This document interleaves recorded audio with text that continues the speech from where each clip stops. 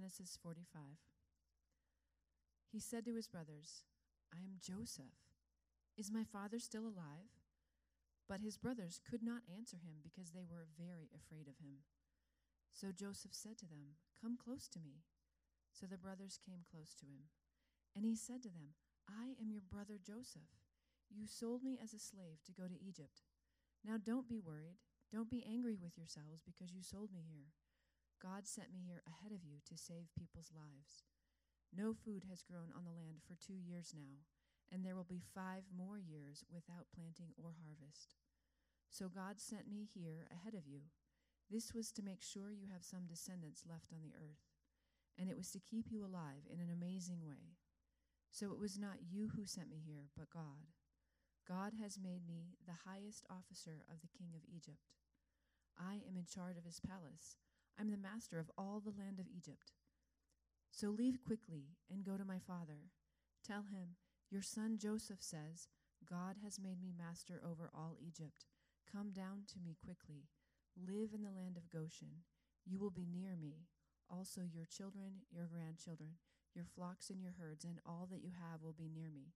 I will care for you during the next 5 years of hunger.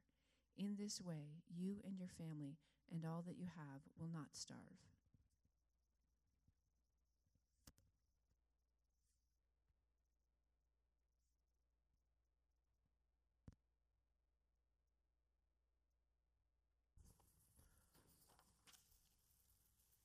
A couple weeks ago, I was at Home Depot self-checkout. Maybe you've done this before.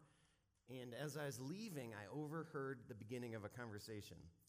And I really wanted to just stop and stand and listen in to this conversation. Maybe you've done this. So what happened was there's this younger Home Depot employee who came in and what seemed like a supervisor employee, and they met. And the supervisor said to the younger employee, "Where have you been? Someone told me that you've been sitting out in your car." And the younger employee responded, "What? Who told you that? I have been bringing in all the carts. Go outside and look." And I wanted to keep listening and just stand there. But I walked out and let that be. But why is that so fascinating? I think I wanted to know the truth. Who was lying? Who was telling the truth? What is going on? I mean, this younger employee, was he telling the truth? That he truly was out pulling in all the carts? I neglected to look around when I went outside to see if he did. Or was there a malicious, malevolent, evil coworker who was lying and was making this up to get this nice young employee in trouble? It's so fascinating. And church can be just like that. Each week, you come in here, you just hear this little slice of a story. Maybe a little story of God in history, or a little slice of teaching, just one little scripture passage. And you have no idea what's going on around it, and you just don't know. You just hear this. And that's what we're doing today. We are ending the story with Joseph. Laura Lee just read from Genesis 45, and you might be thinking, what just happened? I'm your brother? What? What does that mean? We're picking up at the end of the story. So my invitation to you every week at church is to go and read the scriptures yourself. You can do that. You can fill it in and get all the answers and not rely on my little slice that I'm giving you today. So here we are at the end of the story, the big truth reveal of Genesis 45, which says, Joseph said to his brothers, "I'm Joseph. Is my father still living?" But his brothers were not able to answer him because they were terrified at his presence. And maybe you're wondering, why are they so terrified? Isn't he their brother? Well, they haven't seen him for 13 years. And you know what happened last time they were together? The brothers 10 of them or so, sold Joseph into slavery. So now here Joseph shows up. Of course you're going to be terrified. He's the second most powerful person in all of Egypt, right under Pharaoh. And he could squish them. So of course they're terrified. And they're also terrified because this is not their first interaction with Joseph. They've been interacting with Joseph several times.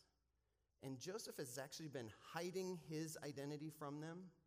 And when they first came, because there's a famine going on, and they came to buy grain, and they show up, and Joseph's there to sell them grain.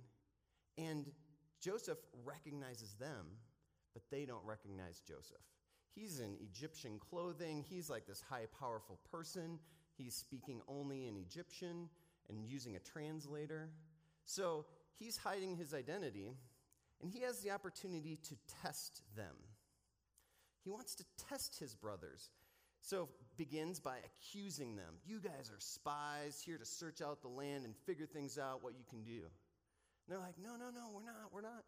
And they start telling their story and telling them, we have a father and we have one other brother, and then there's a brother who's already gone. And Joseph is hearing all this and pressing them. You guys are spies. That's not true. If you have a younger brother, bring him back to me. Prove it. He's testing them. And so what he does is Joseph keeps one brother, Simeon, puts him in jail, and says, okay, go bring this younger brother, Benjamin, back to me. Prove it. Do you ever wonder why Joseph is doing all this? What is going on here to test these brothers? Well, Henry Cloud says that there are three kinds of people, and you need to know who you're dealing with in order to deal with them appropriately. So Henry Cloud, and we've talked about this here before in some of his books, but Henry Cloud says there's three kinds of people: the wise person, the foolish person, and the evil person. And the wise person, that's somebody who, when you present them with a problem or something that went wrong, or you give them reality, they accept it. They want to know. I mean, yes, it stinks to know that they were the problem, or it was their mistake, or it's their fault, but they want to know. They want to live in reality. Wise people will take it in and hear it and learn from it and hopefully grow. Henry Cloud writes this about wise people. When truth presents itself, the wise person sees the light, takes it in, and makes adjustments. So in contrast to the wise person is the foolish person, because the foolish person is somebody who, when the problem is presented to them, they're confronted by reality, they do the opposite. They reject that. They explain it away. They blame somebody else. They push it away from themselves. They get defensive. They don't want the truth. They're resistant to it. So Henry Cloud writes this about the foolish kind of person. The fool tries to adjust the truth so he does not have to adjust to it. And then the third person is the evil person. Henry Cloud simply says that evil people simply want to hurt you. They want to destroy. There's no negotiating with them. Henry writes this, that evil people are not reasonable. They seek to destroy. So you need to protect yourself. So, three kinds of people, Henry Cloud says you need to know who you're dealing with in order to deal with them appropriately. So if you're dealing with a wise person, you can talk to them. You can bring things to them, and they will receive it. I mean, maybe it's going to be uncomfortable. They don't like hearing that they've made a mistake or something's wrong, but they will hear it and adjust to it, and afterwards probably will say, thank you for sharing that with me. Thank you for letting me know. So, wise person, you can talk to them. Foolish person, foolish person you can't really talk to, you need to set consequences for them. So instead of rationally working it out, you have to set consequences. Like, you can't just talk to them because they'll explain it away or rationalize, or they'll give excuses or blame something else. So you have to simply set consequences and let those consequences create the pain that hopefully will get their attention to then make a change. Because at first, they're going to reject everything in reality. But when you deal with an evil person, Henry Cloud says, you just need to stop talking. Stop talking and protect yourself. He says, in this case, you need to get a lawyer, call the police, use your money to protect yourself because they are coming after you. And why? Just because they want to. They just want to hurt you. You can't explain it. So you can't talk to that group of people. So Joseph tested his brothers to find out what kind of people they are. Who's he dealing with? How should he proceed? And he has a little bit of time in this. He can test them and sort these things out. So remember, the last time he saw them, what'd they do? Sold them into slavery. That was pretty evil. So he's wondering, are they the same? Are they the same evil people that are going to do the same kind of things again? Because if they are, I'm going to stay separated from them. And it's interesting, we know the story plays out one way, but if they were evil and didn't prove themselves through the test, I think Joseph would have just kept it as a transactional relationship. They come, get some grain, sell them some grain, transactional relationship. Never reveal himself. But because they passed the test, they did come back. They did bring Benjamin. And even when Joseph was interviewing them, he was speaking through a translator, but they would talk amongst themselves in Hebrew. And he would be listening in on their conversation. And in that, he kind of had a secret insight into, they are aware that they did something really wrong. They feel remorse for what they did to me. They have repented. Maybe they haven't told their dad, but they feel bad about that and wish they didn't. Something has moved in them. So maybe they're not evil 13 years later. Maybe they're just fools now. I don't know this for sure. But maybe, hopefully, there's a little tweak toward wisdom that they are wise now to be able to say, we did that. It was wrong. I'm sorry. Hopefully, that movement toward wisdom is happening. So here's Joseph testing them. And what does he find out? I can trust them. I can put myself toward them. And so what does he do?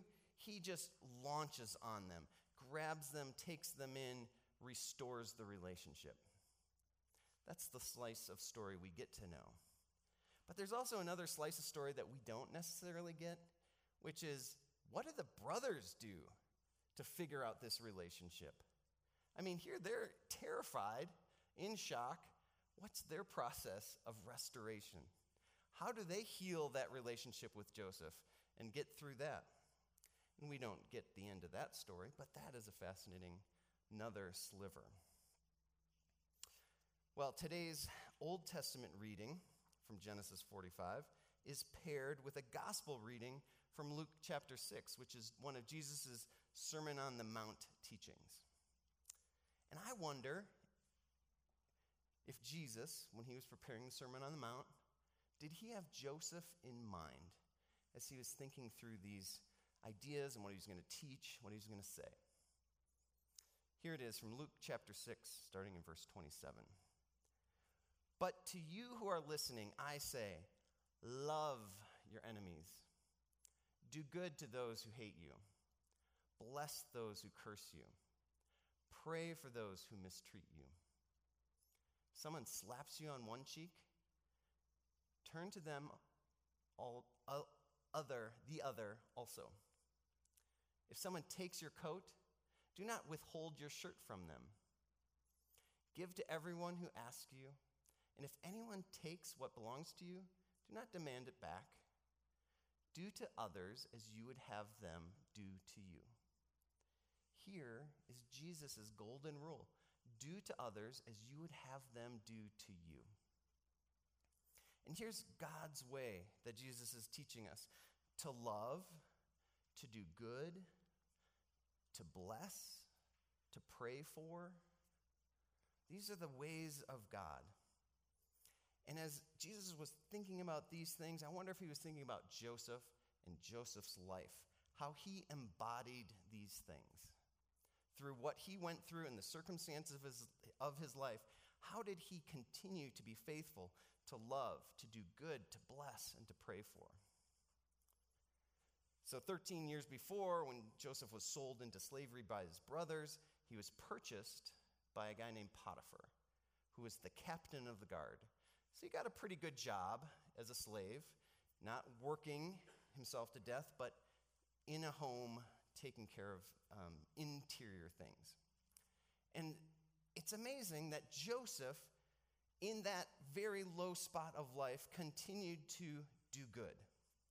And the story tells that Joseph thrived and prospered, and God's favor was on him, so that he rose up through the ranks. He got promoted to the point where he was in charge of everything Potiphar owned. I love the little detail that he was so responsible, so good, that the only thing Potiphar ever had to think about each day was what he would eat. That's how responsible Joseph was to Potiphar. So here he was faithful, he did good, he blessed, God blessed him, and he rose to the top. But Potiphar's wife.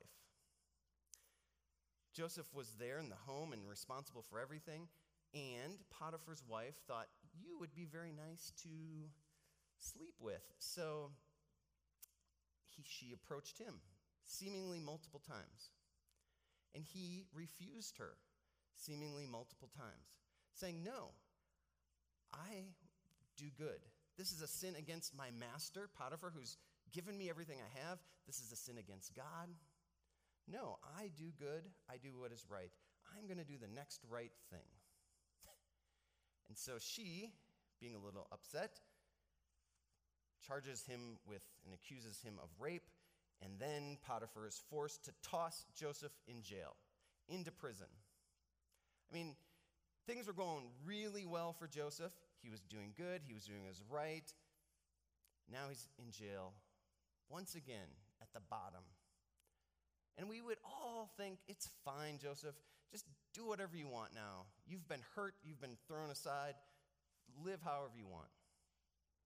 But instead, Joseph does the right next thing, seeks to do good, seeks to bless, and he again rises up in however the prison system works, to be in charge of the prison as a prisoner, which is still so fascinating to me that perhaps they gave him the keys, I don't know, and said, Joseph, you are one of the prisoners, but here are the keys. We just know you are going to do good. We know you're not going to just walk away. Somehow, the character of Joseph, his allegiance to follow God and God's ways, has created who he is in his life. He does not let the circumstances of his life lower his expectation of how he's going to live. He maintains an attitude of following God wherever he's at, whether it's going great at the top or in the well where his brothers are going to sell him, or in the prison, wherever he's at, he is going to continue to be true, to remain faithful, to not lower himself to what the circumstances are.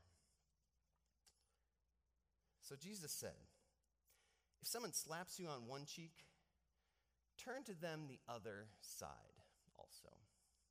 You know, at the surface level, sometimes we can read this and be like, oh, Jesus is saying, just take one for the team. Toughen up, take the pain. But that is not what Jesus is saying here. He is not saying, the abuse has been done and just receive it and take it. Jesus is using a cultural example. to teach us a third way to go. And here again is this Joseph sense right here in this. Joseph is getting kicked down, but he's not letting himself be lowered to that. He's remaining with dignity, following God. So here you are in this first century culture, and actually I'll just read this from N.T. Wright, who explains why the slap on the face is an opportunity for a third way. Just quickly, I guess, first way response when somebody slaps you on the face is slap them back, right? Second way, somebody slaps you on the face, is just cower and, bring yourself low to nothing and remove all your dignity. But Jesus' third way is this. And here's what N.T. Wright says about this brave counter move. He says, to be struck on the right cheek in that world almost certainly meant being hit with the back of the right hand. That's not just violence, but an insult. It implies that you are inferior, perhaps a slave, a child, or in that world, and sometimes even today, a woman. And what's the answer? Hitting back only keeps the evil in circulation. Offering the other cheek implies, hit me again if you like, but now as an equal, not as an inferior. It's interesting. Jesus is saying, stand up, hold your dignity. By turning the other cheek, you are putting them in the place of moving down. Because now if they hit you, it's not just a superior hitting an inferior in the correct way. Now they will look bad. This is a thing that will take them down. So we're not turning the other cheek to, just let the abuse go by. Rather, we are standing firm in who we are in this dignity and turning it on the other person. And Joseph did that. By living his life, doing what is good, to bless, he did these things, and it stood out. It proved its way over time. Well, this morning, as we have taken just a little peek into Joseph's life and just a few lines of Jesus' teaching, with or without knowing all the rest of the story around that, what are you taking away? What are you hearing? What can you use in your week ahead as you seek to follow God in the way of Jesus? Maybe you hear Joseph's story and you're like, wow, rising the ranks, getting promoted, moving up, life going well. And you're like, okay, Joseph, I can relate to that. And I can relate to the temptations that come with that. And you need to say, God, help me stay true to you. Make things clear to me and how to follow you. Or maybe you're feeling the other side of Joseph in the well, about to be sold into slavery. Or maybe you feel like you've been put in prison and there's something unjust in your life. And things are going all wrong. And in that place, you need to say, I am going to do the right next thing that God puts before me. And God, please come alongside and support me and encourage me and strengthen me in that. Or maybe with Henry Cloud, you need to do a little personal assessment of what kind of person are you? I always like to think about what other people are. Easier to assess. But what kind of person are you? And you can look at different relationships or circumstances or situations you find yourself, because I think we all wander between these three, if we're honest. But what kind of person are you? And if there is something that you are being evil at and towards somebody, to repent of that and say, God, forgive me, help me be loving, kind, to bless. Maybe you need to keep the golden rule and simply live by that very easy phrase, do unto others what you would have them do unto you. And let Jesus guide you into that in your life. Well, I've been thinking about that young employee at Home Depot, and I hope he was telling the truth And I hope that the love of Christ compelled him to love his enemy, to do good to the one who was hating him, to bless those who were cursing him, to pray for those who were mistreating him. And I hope the same for me. I hope the same for you, that by God's grace, we would lean into God's grace to do those good works and to resist all other. Let's pray. Heavenly Father, we trust that you are leading and guiding us through the wanderings of our lives, that it is not always very clear. And so we turn our eyes and attention to you, to follow you, to seek you, to pursue you, and trust that you will show us the way wherever you are taking us. Pray this in the name of the Father, the Son, and the Holy Spirit. Amen.